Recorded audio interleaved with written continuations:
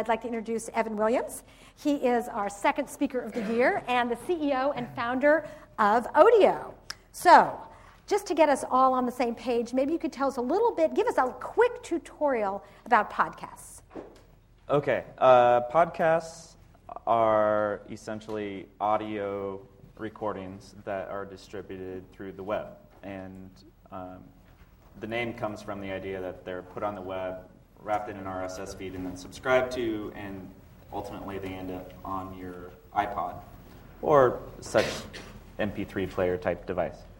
And that started pretty much a year ago, but in that time it's evolving very quickly. There's Apple is obviously involved now, and Yahoo and a bunch of other people, and so that's the most generic definition, but I think it's going to change pretty quickly.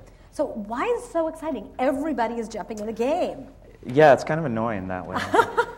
I think it's exciting for a few different reasons. I mean, I use the phrase the webification of audio is how I like to describe what's happening with podcasting. And audio has been on the web for lots of years, obviously. I remember in 1996 hearing real audio over the web, and every few seconds after it would buffer, you'd hear something, and it was a pretty amazing experience. And then streaming radio has a surprisingly large audience, but it wasn't really a mind-blowing, compelling experience for a long time. And right now what's happening is sort of several key pieces of infrastructure and expectations, I guess, came into place that made the idea really take off. And those pieces were broadband being extremely widespread, so the idea that you could actually download a high-fidelity version of audio instead of just streaming it made the experience much better when you're listening. And then, obviously, with the digital devices, notably the iPod that millions of people are carrying around, and the fact they're hooking these to their computers, and you could take this audio and then put it on your device and listen to it wherever you want, kind of made the idea obvious to a lot of people. And then suddenly a similar thing happened to what is more or less radio content that happened to print in the early days of the web. Everyone suddenly saw, oh, the web is this incredible new distribution vehicle for all this stuff we're publishing. And so that enables lots of things. It enables an explosion of new content, and that's particularly interesting with audio because when you're talking, and we say audio generically, but the most interesting stuff in a lot of podcasting is the non-music stuff, because music distribution has evolved quite a bit, but the radio type stuff, talk radio or spoken word audio, which can cover a huge variety of topics, has always been pretty limited in its just distribution options. So on your talk radio dial, you have very few options for what you can listen to. And so now you have a web's worth of options of what you can listen to, and that's pretty interesting. And then the fact that you can listen to it whenever you want, and like the web did, puts the information consumer completely in control, is pretty interesting. And then the third promise that obviously was part of the web as well is that anyone can now be a creator of this content, not just a consumer. Very interesting. Clearly this is the early stage of this technology, and I'm sure you look to the future and wonder where this is going. What would be your vision of what are we going to see happening over the next few years?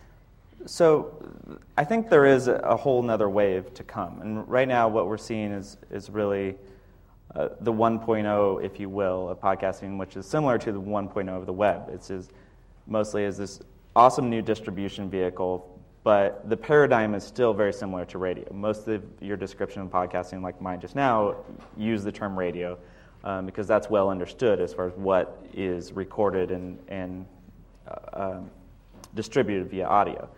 And that was similar to the web. And everything on print moved to the web, potentially had a greater audience, was more immediately accessible, was cheaper. But then things like blogs came around, when they did, was really the web coming into its own. And the other stuff didn't go away. There's still New York Times and newspapers and magazines and everything that was in print on the web. But what blogs introduced was a form of publishing that didn't exist in print and took advantage of the intrinsic qualities of the web, the idea that you could publish several times a day because it didn't cost you anything and it didn't cut down any trees, the idea that you could take advantage of the hyperlink and add value and context and you could make it more interactive and two-way with comments and refer logs, and you have this distributed conversation, was a whole new type of publishing, one that really made sense for an individual to do as well as a corporation, and it was just a native form of web publishing. So for podcasting, we haven't seen that yet. We're sort of in the pre-GeoCities phase of podcasting, where it's not even, GeoCities made it easy for anyone to literally put up a web page, but there wasn't, until blogs and some other tools, it wasn't clear why you'd do so or how to do so on an ongoing basis. So with podcasting, I think there's that same potential where it's going to evolve to a much more common, everyday type use that's not seen as producing a radio program. Those things will still exist and people will download their NPR, but beside it they'll have messages from their friends and group conversations or a million different things that we don't even know about yet. So there's also a really interesting competitive landscape that's evolving. You know, every day you pick up the newspaper and see another organization like Yahoo this week getting into the game. Maybe you could tell us a little bit how you view the competitive landscape right now. Sure, it's tricky. I mean, we certainly didn't necessarily expect when we started thinking about podcasting a year or so ago, before we actually heard the term, my co-founder was had a service called Audio Blogger, and I did a deal with him when I was at Google to let people publish audio to their blogs, and then we kind of stumbled across a similar idea, like lots of other people did, of letting you download it to your device.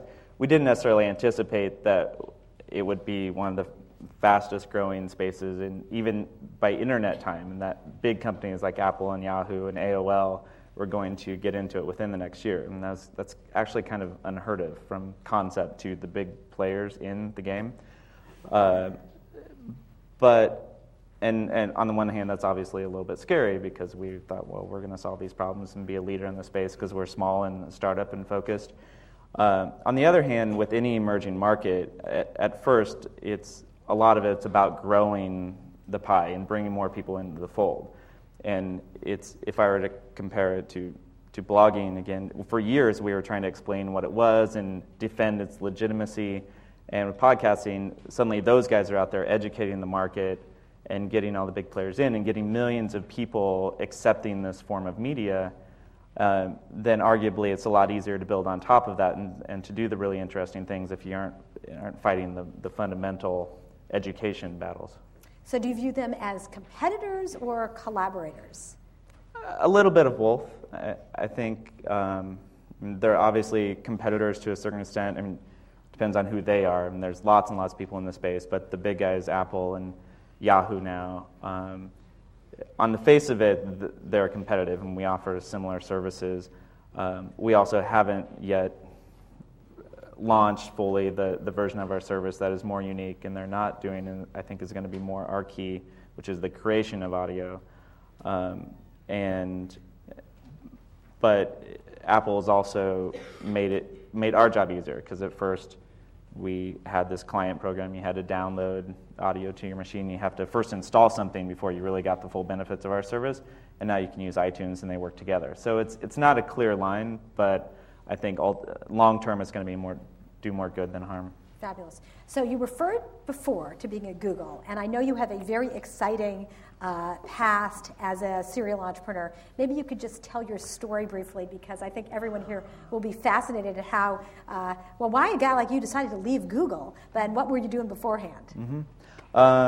Sure. I have started a few companies. The first was when I was about 20, and it was in Nebraska, and actually had a spin-off of that company. Was an internet company. So I had an internet company in late 93, early 94 through 96 in Nebraska, which was the right time but the wrong place. And I was pretty much spent a lot of time. I was trying to raise money, and explaining what the internet was step one. Again, it's about educating the market, and that was really difficult, but also highly educational. That was basically my education, and did absolutely everything wrong and learned a lot, and then finally made it out to California. Those companies didn't really go anywhere. I shut them down basically in 96, did some web, internet consulting, whatever, and then came out to California in 97, worked for O'Reilly Media, which was then O'Reilly & Associates, the book and web and conference publishers, and that was very brief. Didn't find it very palatable working for other people, so I did mostly independent contracting for a year and a half, building web applications, and knowing I was going to start another company, and at the end of that time started a company early '99 called Pyra Labs, and wasn't the purpose of the company, but we ended up building a tool called Blogger, which we launched in August '99, and it was one of the first easy weblogging tools, and sold that to Google then in February 2003. And how long were you at Google? I was at Google for a year and 8 months, and basically was an engineering and product manager there running Blogger. It's interesting. I think I heard some statistics that when someone sells their company to a bigger company, it's usually they last about 9 months. So you lasted longer than most. That sounds about right. I mean, it's a really hard thing to do. Certainly some people I know who have sold their companies to Google, in any case, have enjoyed staying there. But it's certainly a different personality that then builds a company, and then even if they're not a different personality to start with, by the time they've built their own company and had the level of success where they've actually sold it, then being part of merging into someone else's culture, it can be a really challenging thing. I had never been particularly good at lining up to someone else's organization, but I also went into it knowing that I was going to learn a tremendous amount from Google and be able to operate at a higher level when I got out of there. So I wanted to get as much of that as I could. So obviously Google is a very fast-paced, high-growth entrepreneurial organization, as so is your company. How different is it being in a really small startup as opposed to a big startup? Well, you have to pay for your own food. Take out the trash.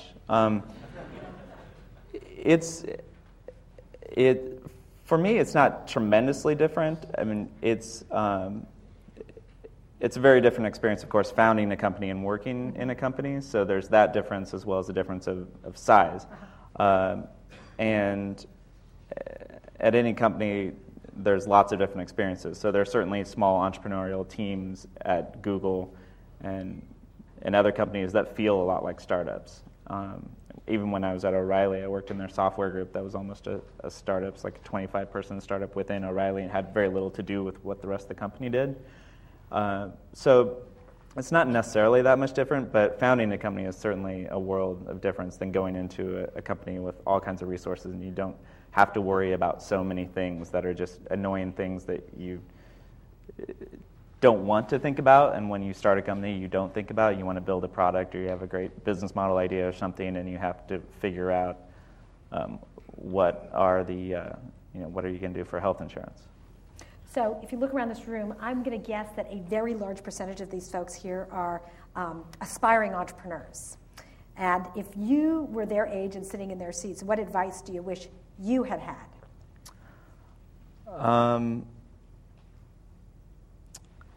Well, I never had any trouble taking risks. That wasn't a particular problem I had. I was always hallucinogenically optimistic about my own abilities. So it's a very tough line to toe. In some cases, well, I should have been more realistic, but then I wouldn't have started or tried a lot of things I tried.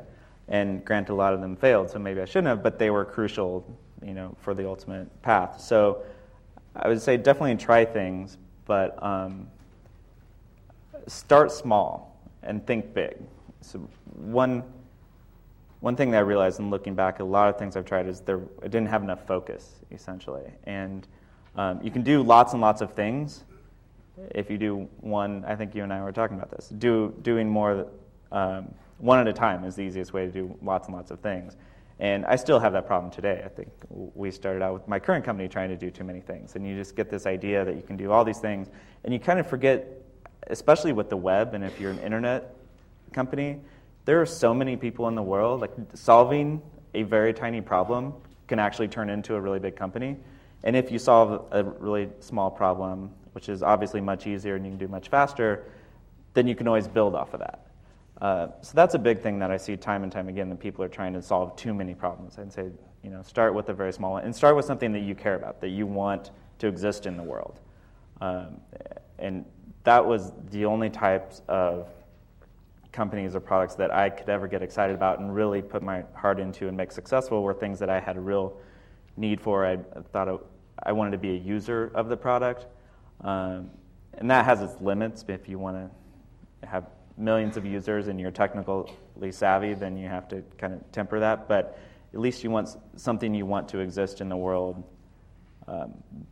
as a user, not just, I think there's a big market here. One thing that happened, Blogger had its ups and downs. One thing that happened in late 2000, when we and lots of the .coms were running out of money, was there was a very common scenario where consumer-facing companies, web companies, would decide they're enterprise-facing web companies. And we had serious debates about that internally, and everyone thought, well, that's where the money is. There's no money in consumer, and that's how we can save the company. And I always thought, well, but that's not what we want to create in the world. So that may or may not be a way to save the company, but even if it was, we're not going to be good at it because we don't really care about it and we don't understand it. So let's stick with the thing we care about and understand. And ultimately, fortunately, I was the CEO, so I prevailed in that decision and turned out to work out. That's great. Now, you referred before to the fact that you got to take a lot of risks, but the flip side of that is you're going to have some stumbling and some failures along the way. Sure. Would you be willing to share with this very intimate group some of your biggest failures and what you learned from them? Oh, there's so many. You guys many. won't tell, right? No. Biggest failures. Well, my first company actually started with my father, and that was a disaster from day one. And we did so many things wrong, and he had never really worked. He was a farmer, actually. And we were a publishing company that turned into an internet company. And I had never worked in a company. So we had no models for really even how things got done. And one of the biggest, I guess it's more of a symptom than a specific failure, but that caused many, many problems was just a lack of defining the roles about who did what. And that's something I've repeated several times. And when you have co-founders and it's not, if you don't have the classic, she's the engineer and he's the business guy or whatever it is, then there's often you want to start things with people a lot like you, and then you find you overlap a lot, and then you're unclear about who does what. And at first it's fine because you're both doing everything and collaborating, and as you start to get people and you start to need to be more efficient and be focusing on things, it gets really messy. So I've certainly done that. So that's sort of the team building, understanding how to put together the right team at the beginning? It's not just putting together right, even with the people you have, like you can have a great person, but it's about actually taking the time to say, you're in charge of this, this, and this, and I'm in charge of this. And of course, we'll collaborate about big decisions or pull each other in. But even if you have the exact same skill set, you need to say who's in charge of what. If there's more than one founder, not a clear hierarchy about who's in charge. That's a big one.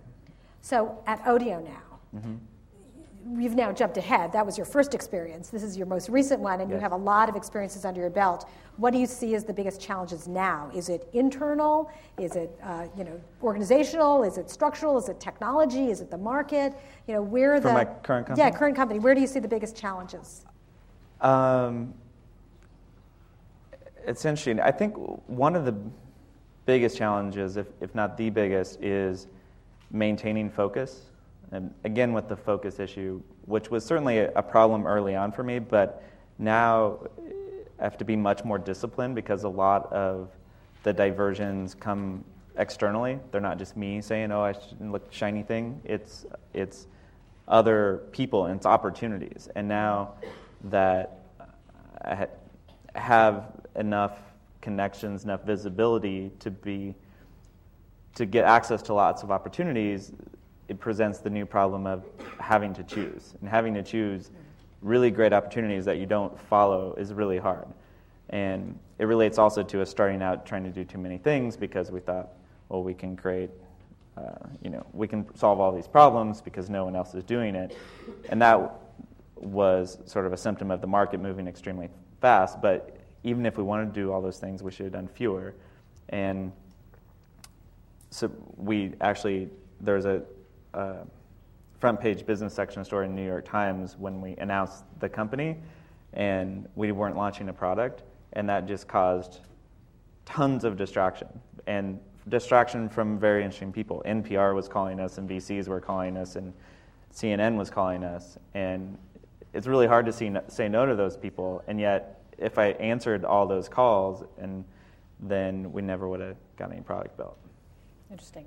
Well, I want to make sure, I remember last week the audience was filled with so many exciting questions. I certainly don't want to dominate all the question asking. So let me open it up to all of you and see what questions you have for Evan. So, who's got a question? Nobody has a question? There we go. Yeah, please.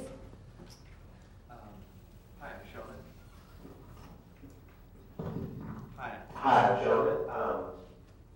You're talking about, some of the future things with podcasting. You leave notes for your friends, whatever. Can you talk some more about that? Because I'm just recently introduced to the whole thing, so I'm kind of curious where it can go, or where you think it can go. Sure. So the way I see it, the thing that made web publishing be a mass, everyday, regular person phenomenon was moving from this idea that we're publishing and creating content to really enabling communication and personal expression. And it's not an either or. I see as there's a continuum of sort of on the web's content to communication, and in podcasting maybe broadcast to communication, but the same forms, the same mechanisms are used on the web and with these different technologies to do very different things. So one of the things that, at first when blogs were being talked about quite a bit in early 2000, we're still defending the concept that a regular person should even be publishing. It was like the gall to think that people would care and they have something to say that the world would tune into. And some people still have that perspective, but I think it's much more accepted now that that having a place that you publish and it may be read by 10 people and it's just your ideas, or you're communicating with a very specific group, or you're just saying what's on your mind, is a much more accepted idea now, because it's kind of gotten away from that idea that you're publishing and you're trying to compete with Time Warner.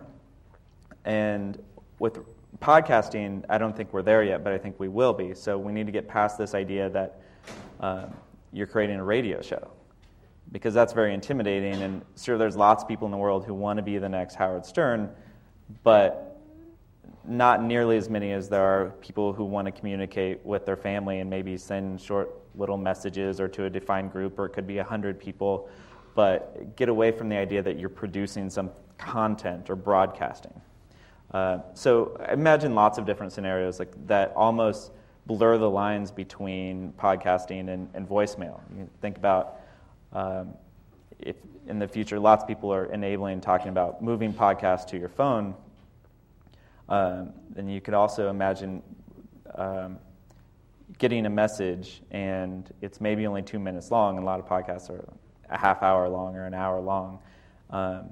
And if you're downloading them, transferring to your iPod and whatever, then and selecting them to play, then there's a certain format length that makes sense, and maybe a 2-minute thing doesn't make sense. But if you're getting it on your phone and you see it there, then it may make sense. But that 2-minute message could be from ESPN about it's the latest Tour de France update, because you're following that and you get it throughout the day, or it could be a message from your friend to 3 other friends, and it's almost very similar to voicemail.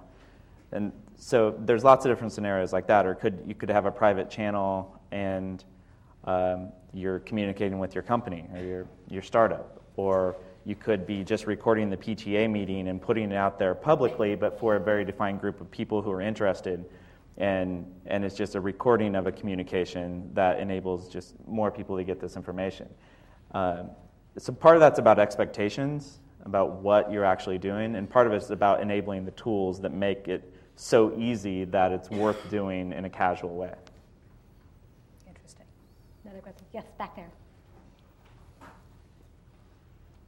I was wondering, what's Odio's business model? Are you guys just focused on acquiring subscribers right now? Are you guys ad funded or subscription model based? Or how have you guys thought about deciding the business model? Good question.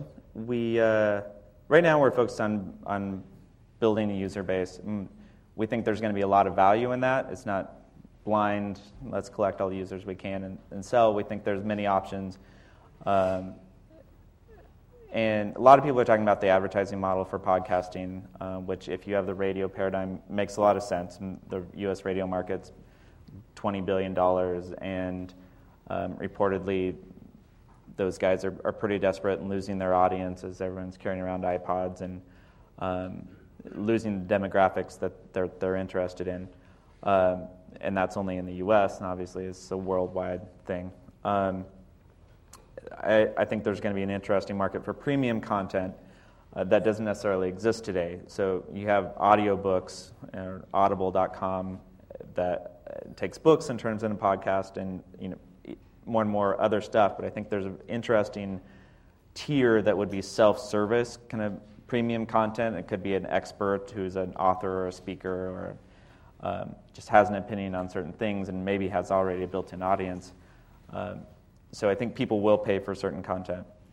Our model could be a combination of those, and I think on the publishing side, which is the new tools we're about to release, fits very well with the subscription model, where the same type of thing that people pay for already a lot on the web is when you're talking about communication and personal expression, people pay, and that's what the cell phone market is basically. Both your monthly bill and people's ringtones are mostly about communication and personal expression. That's something that people traditionally pay for, especially younger demographics, more than content.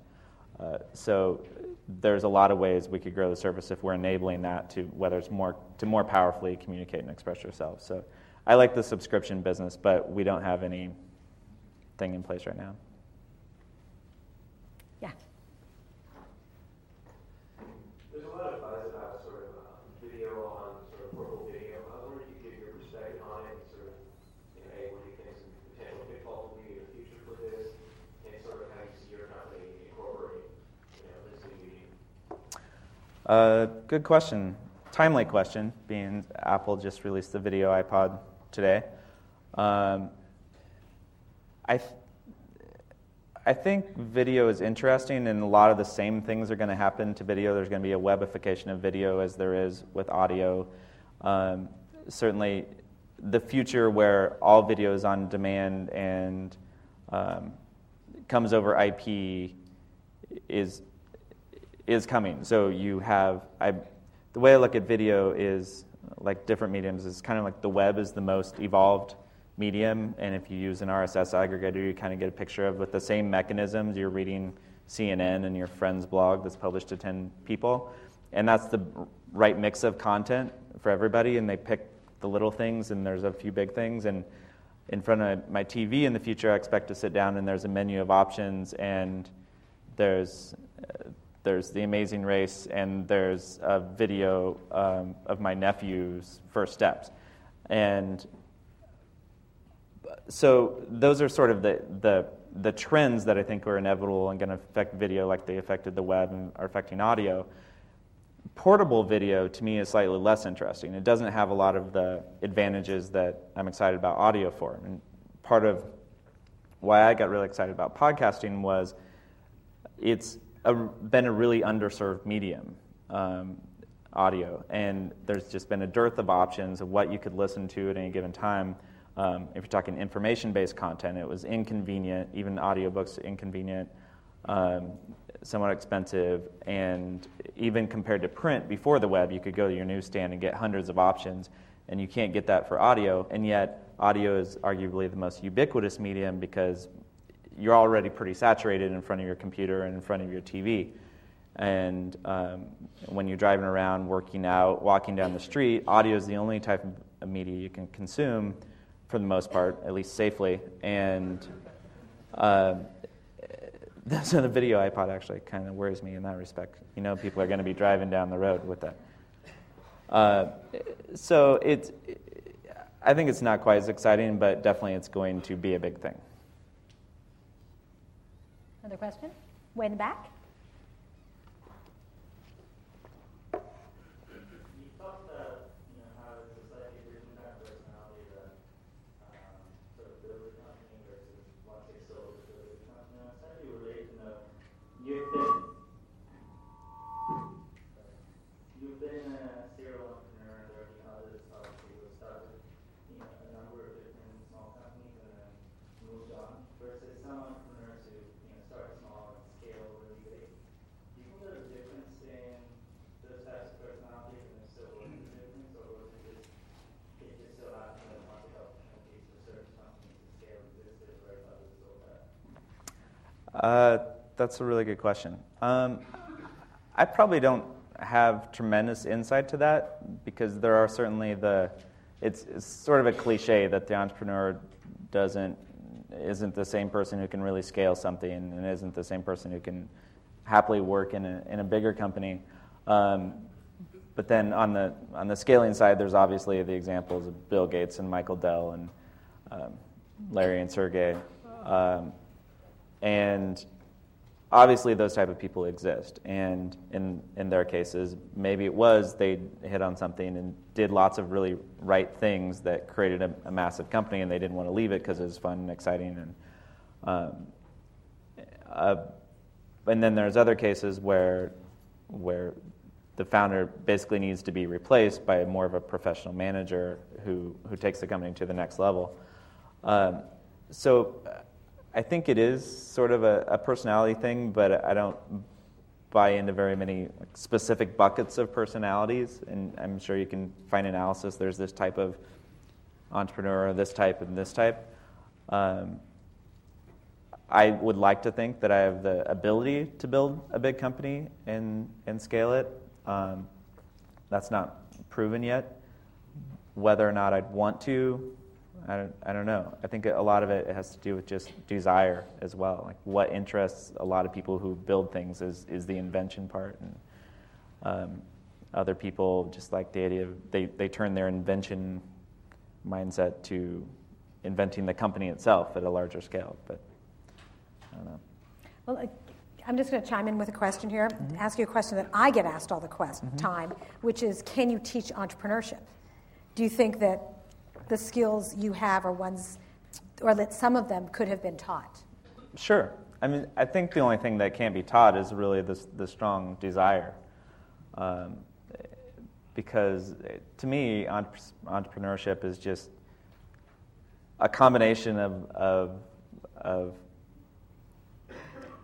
some skills, most of which I didn't have when I started, and just intense desire. And the more you have the desire, the more your ability to overcome the lack of skills or other obstacles.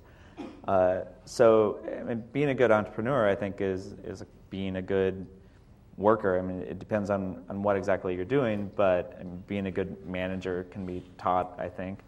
And certainly whatever field you're in, the knowledge or expertise to do something successful in that field can be taught. Great. No, we have lots. Yep.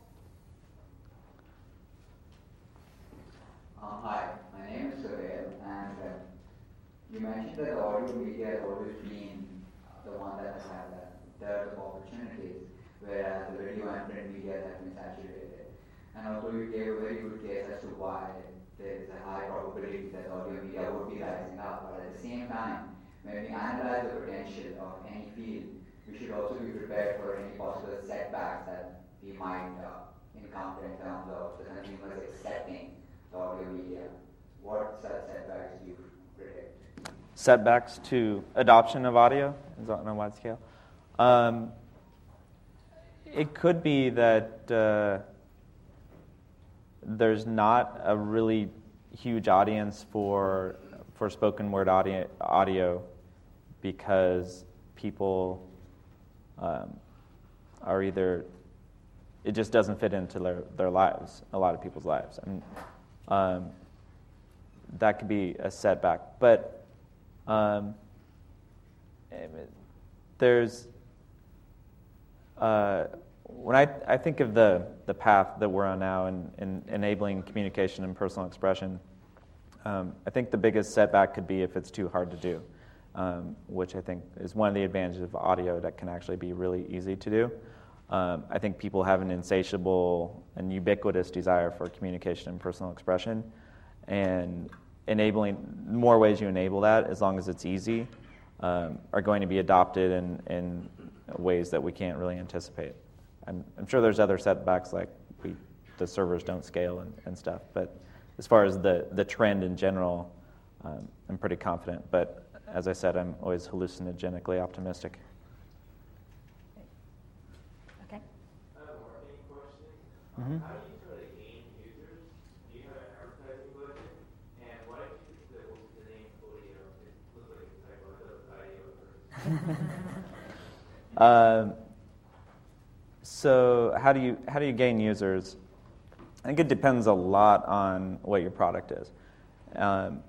I like the type of products that don't require a lot of marketing in themselves, and we're very fortunate with Blogger. We're able to get millions of users without any proactive marketing. Mostly it was a combination of word of mouth and press and word of blog, if you will. But we created a tool that let people talk to more people, and they talked about that tool, and there's a little Powered by Blogger, and it was, the definition. I mean, it's the typical viral web thing. Audio will hopefully be that as well, so we're not planning for lots of marketing. Different types of companies, though, do need more proactive marketing and distribution deals and advertising. Advertising, I think, is a last resort unless you have millions and millions of dollars, or if you're a direct response company. Image advertising, unless you're spending lots and lots of money, is generally a bad idea for a startup. And why we picked the name Audio, most people like the name Audio, but we picked it at just brainstorming. It's my favorite type of name because it's unique. It doesn't mean anything. It's not generic. It's not like Audio Blogger, which we happen to own, but I didn't name that. It doesn't mean something exactly, but it connotes the right thing. So it's like audio, it's like voice, and it's short, and we're able to buy the domain. Great. Yep, back there. Then you're next. Okay, 1, 2.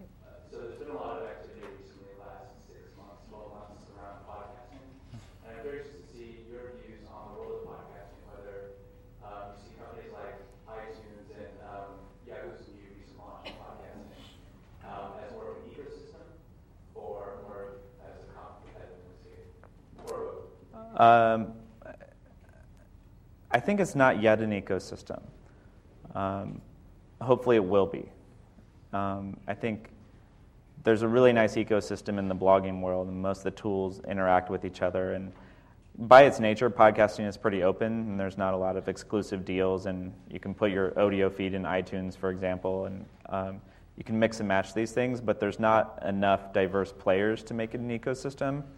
I think there's lots more tools, and it just has to evolve a lot more. It's not rich enough. There's not a lot of in the blogging world, for instance, you can plug lots of different things into your blog, and you can go as far as you want in terms of complexity, and you can, right now it's pretty generic and flat in the podcasting world, but I think that's just because it's new. And people are, but I don't think people are competing that much either. I think Apple introduced lots of people to podcasting. They put this thing on their desktop, and they didn't steal any customers for the most part. They just put it in front of them. And Yahoo will probably do the same thing. I mean, there's so many people out there, and those companies are in front of so many people that until there's 100 million people, or at least 20 million people listening to podcasts, there's not a lot of competing exactly. There's competing for mind share, which is a different thing that that exists too at this level. And when we early on, we were like one of the few podcasting companies that had any attention at all, and therefore we were getting lots of requests for partnerships, and we're getting lots of media, and we're still getting that, but now it's people talk about podcasting as Apple before it's Odeo, obviously. So that matters, but it doesn't matter as much as the users. Do you have a question? Yep. Can you talk a little bit about how rights management around content for people taking music that's sort of being held back a little bit by podcasting publishers because it's unclear how the rights landscape looks to them of what's fair use and what's not. Can you talk about sort of your thoughts on how that evolves, and then also if Odeo is sort of planning to sort of take a stance on that stuff? Mm-hmm. Yeah, I'm not an expert on the copyright issues, especially as the big music companies see them. Obviously, they're pretty protective of their content. That is coming up in the podcasting world. Our stance right now is don't take anything that's not yours. There should be some fair use, but we're not focusing on that use case exactly. We're not focusing on music in general because, like I was saying earlier, music is a lot more highly evolved. There's not. I think there's really interesting music podcasts, and it's a great venue for a lot of independent artists, and eventually the bigger labels are going to get into it. Just music on subscription or music selected by people I trust and it just lands on my iPod is a really cool idea. But I'm going to let other people fight those battles on the licensing front. And what I would love to do is you're in Odeo and you want to publish some music, and you opt in to pay a fee if there is one, or we're able to provide some blanket license. But we're not focusing on that right now. Yep.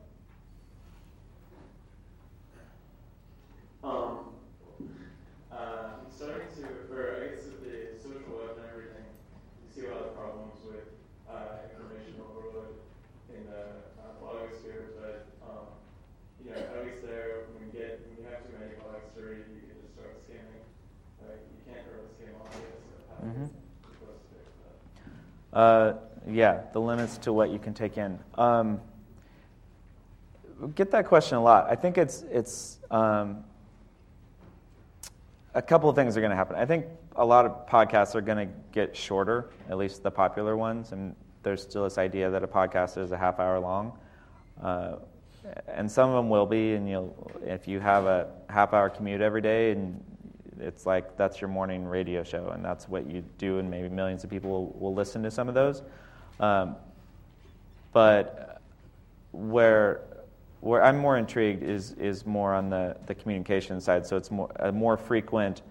I got something that's a few minutes long, and I'm going to find the part of my day that it fits in, and it's going to be otherwise unused time. So it's not that I'm sitting in front of my computer and I could be reading, because reading is a more efficient way to gather information, at least if it's kind of public information. It's not necessarily a more efficient way to hear something from someone in my family or my girlfriend, because there's a lot of information that comes through the voice. And just the idea of asynchronous audio is really convenient if I can get it at different times, or when I can't read something, or I'm driving, and there's a lot of time when you can't read. So it's taking advantage of that time that is enabling people to take in more information, not just saying, well, I can only listen to a podcast a day that is interesting to me. I don't know if that answer made sense. Yeah. Can I follow up on that question? One of the issues, when you look at websites, or you can scan them really quickly and sort of see, gee, which ones of these are interesting. It's really hard to scan audio. I mean, it takes a lot longer. And just as companies like Google figured out ways to sort through lots of volumes of websites and to give you things that they think are the most relevant, are the same sort of tools evolving for audio? Oh, right. I think the tools are going to get a lot better. I mean, I think the content's going to get better, and I think the tools are going to get better. And search is one of those tools if you're looking for something specific, but I think even getting more information about what you're listening to when you're listening to it. If you look at the iPod as a device for consuming information-based content, isn't ideal right now because if the interface is designed for music. And if you are listening to music, especially your own music library, knowing the artist and the song at most is all you need to know. So there's very little information in there, and you very rarely fast forward your music. And you can imagine an interface display for listening to information-based audio that is quite a bit different, that maybe allows you to see the different sections. And they're starting to do some of this in iTunes and some other players where you can see, well, here are the chapters. But I can imagine that evolving a great deal. So you can see, well, at this point it's talking about exactly this. I'm just going to jump there and make it more linear and easier ways to delve into different parts of that. And on top of that, I think remixing and allowing other people to add value or help select things is going to evolve. So instead of just subscribing to this show and it's a half hour every day, I'd much rather subscribe to people's viewpoints, sort of like I do in the blogging world. I still read mainstream media, but I don't generally go to them first. I go to the people whose viewpoints and opinions I respect and are out there reading articles and other blogs, and then I get their take, and if I want to know more, then I go on. So those tools don't exist yet in podcasting, just the ability to maybe quote the relevant part of this half-hour show, and it's 3 minutes long, and then someone I respect gives some commentary around that, could make it much, much more efficient to get what you want. And if these things are broken up into much smaller chunks, and I get the combination of 10 things that are 3 minutes long that are most relevant to me, as opposed to one 30-minute thing, I think that'll improve. Yeah, I know one of my pet peeves, I've started listening to a lot of books on my iPod. Mm-hmm. So when I go hiking, I'll download a book and I get to listen to it. But often I want to highlight something. I want to put down the corner. I want to be able to, cut a piece of it out and say, gee, I want to remember that quote. But it's impossible to do. That's another big part of what I'm talking about in the evolution of, you can't do that on radio. Yeah. And we're still with this radio idea. Uh-huh. So the whole idea of interacting with the content in any way is very primitive right now. So you can't do any of those things. You can't send them. You can't share something. You can't quote anything. You can't bookmark it. In some cases you can bookmark it, but you can't see what's coming up next. Right. All these things are possible, but they just weren't built into the old paradigm, so I think we're not there yet. Great. We'll look to you to do it. Who has another question? Yep. Have you found that certain podcasts have kind of become more popular than others and are more useful? And I was wondering, if so, what kind of qualities they may share? Certainly, there are some that are tremendously more popular than most, and there's a power law at play, like in most mediums. The qualities they share, I don't know, I haven't studied that too much. It seems to be, in a lot of cases, they come from known entities with built-in audiences. So like This Week in Tech is one of the most popular ones, and it's from Leo Laporte, who had a popular show on Tech TV, and Adam Curry, of course, and being one of the first. But I think one of the things I find, at least, is that they're highly listenable.